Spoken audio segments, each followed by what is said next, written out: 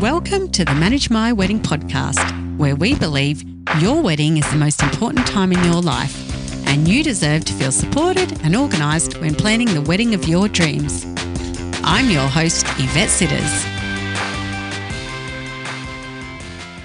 Hello, welcome to episode 105. Today I want to talk about things that you need to organise for your honeymoon. And these are things you wouldn't have thought of before. And I want to give you a heads up on them now.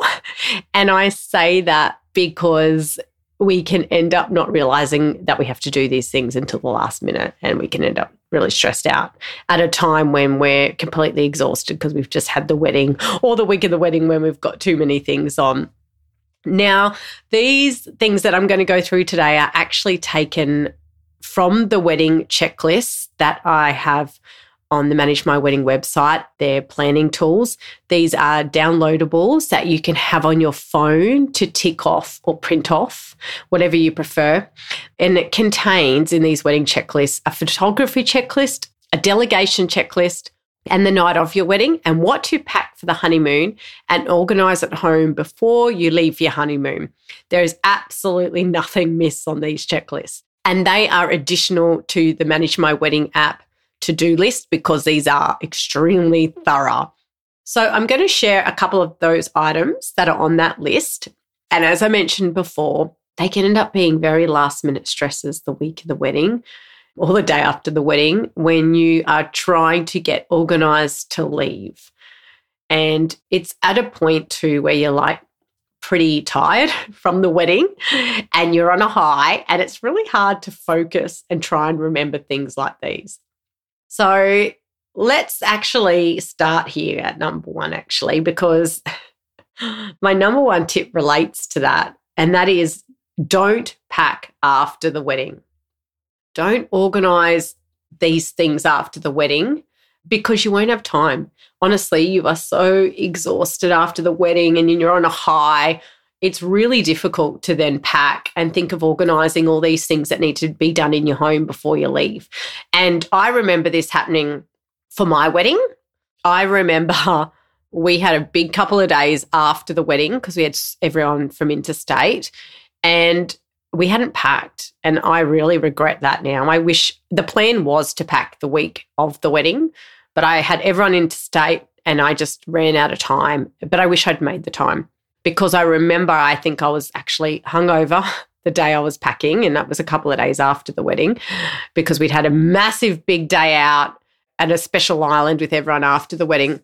And I was shattered and I couldn't think straight, and I was just throwing things in the suitcase, and my in-laws were staying at my house, and I remember I was like, here are the keys, can you do this, can you do that? And I was trying to think of everything, and it was just, it was not the best headspace to be in. So that's my first tip. Is don't pack after the wedding and don't organise all these things that need to be done the day after the wedding, a couple of days after before you go away, because it's just too much and it's just not the right time.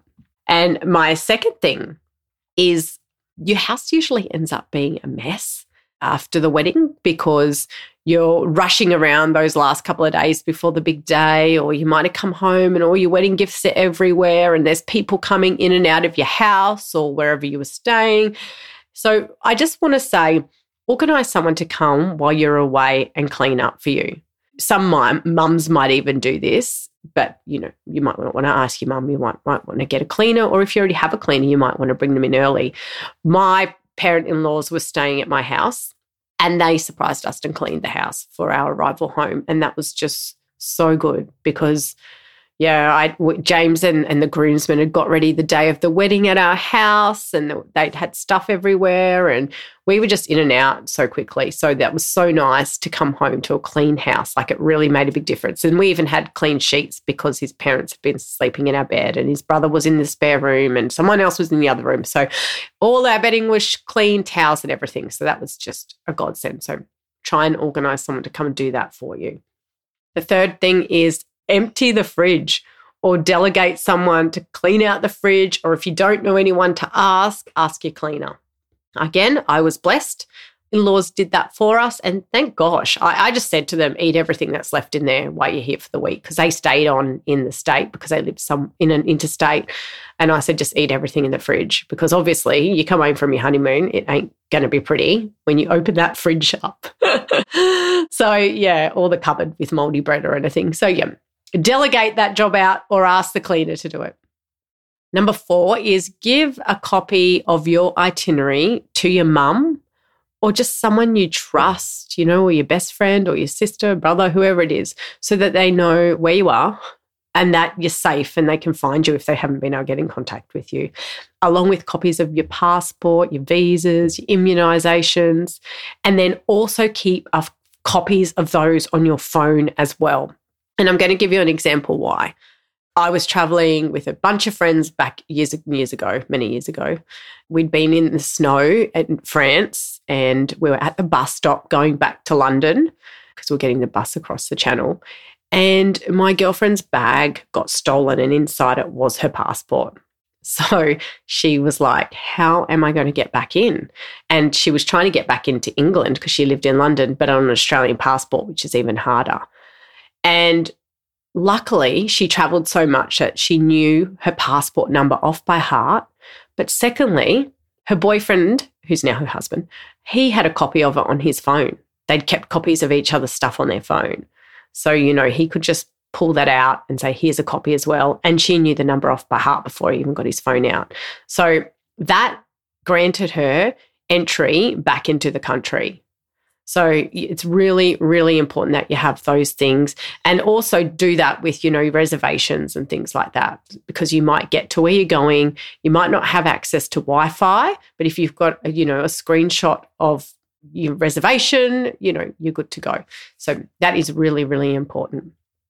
Number 5, consider leaving your expensive engagement rings at home if you're going somewhere that's not so safe. Now, I say that particularly like if you were going to somewhere like Bali or, just not always the safest places, right? And if you're someone who likes to take your rings off when you shower and all of that, or put sunscreen on, you could easily lose it when it's not in your own house and space. But you also don't want to get pickpocketed, or you don't want to get held up and someone wants your rings. So leave them at home, like get them put in a safe, or if your parents have a safe, get them to put it in their safe. Just really think about that. It's brand new, might be insured, but there's nothing quite like the original, I say. So yeah, consider that as well. And number 6, and this is my last one. There's many, many more on the checklist, but these are just some I just wanted to go through today. Number 6 is to tell your bank if you're going overseas, and you need to do that so your card doesn't get blocked. I've had that before in America where my card was blocked by my bank and I couldn't get any money, and it was different time zones, and it was just a bit of a pain. I had to borrow money from a friend, luckily. So tell your bank, and also remember roaming on your phone if you're going overseas as well. Remember roaming on your phone. That's really, really important. And as I said, if you want a full list of absolutely everything you need to organise at home before you go, and a complete list of what you need to pack in your suitcase for the honeymoon, then go and download the wedding checklists. I will link them here in the show notes. These are not in the app, as it would just make the app extremely long, but these are actions you need to take from the tasks in the to-do list. So in the to-do list in the app, there's a task for pack for your honeymoon. And this is the full checklist that you can use for that. And as I mentioned, there's many. There's I think 19 pages worth. So there's a lot in there, and I cover absolutely everything. And when you're, stressed and exhausted in the lead up to the wedding or after the wedding, you can just quickly refer to this to make sure you've got everything covered in it. It's just going to help remove any of that stress of, forgetting anything. There's enough of that in the months leading up to the big day. So I hope that was helpful. And until next time, enjoy being engaged and staying stress-free and organised while planning the wedding of your dreams.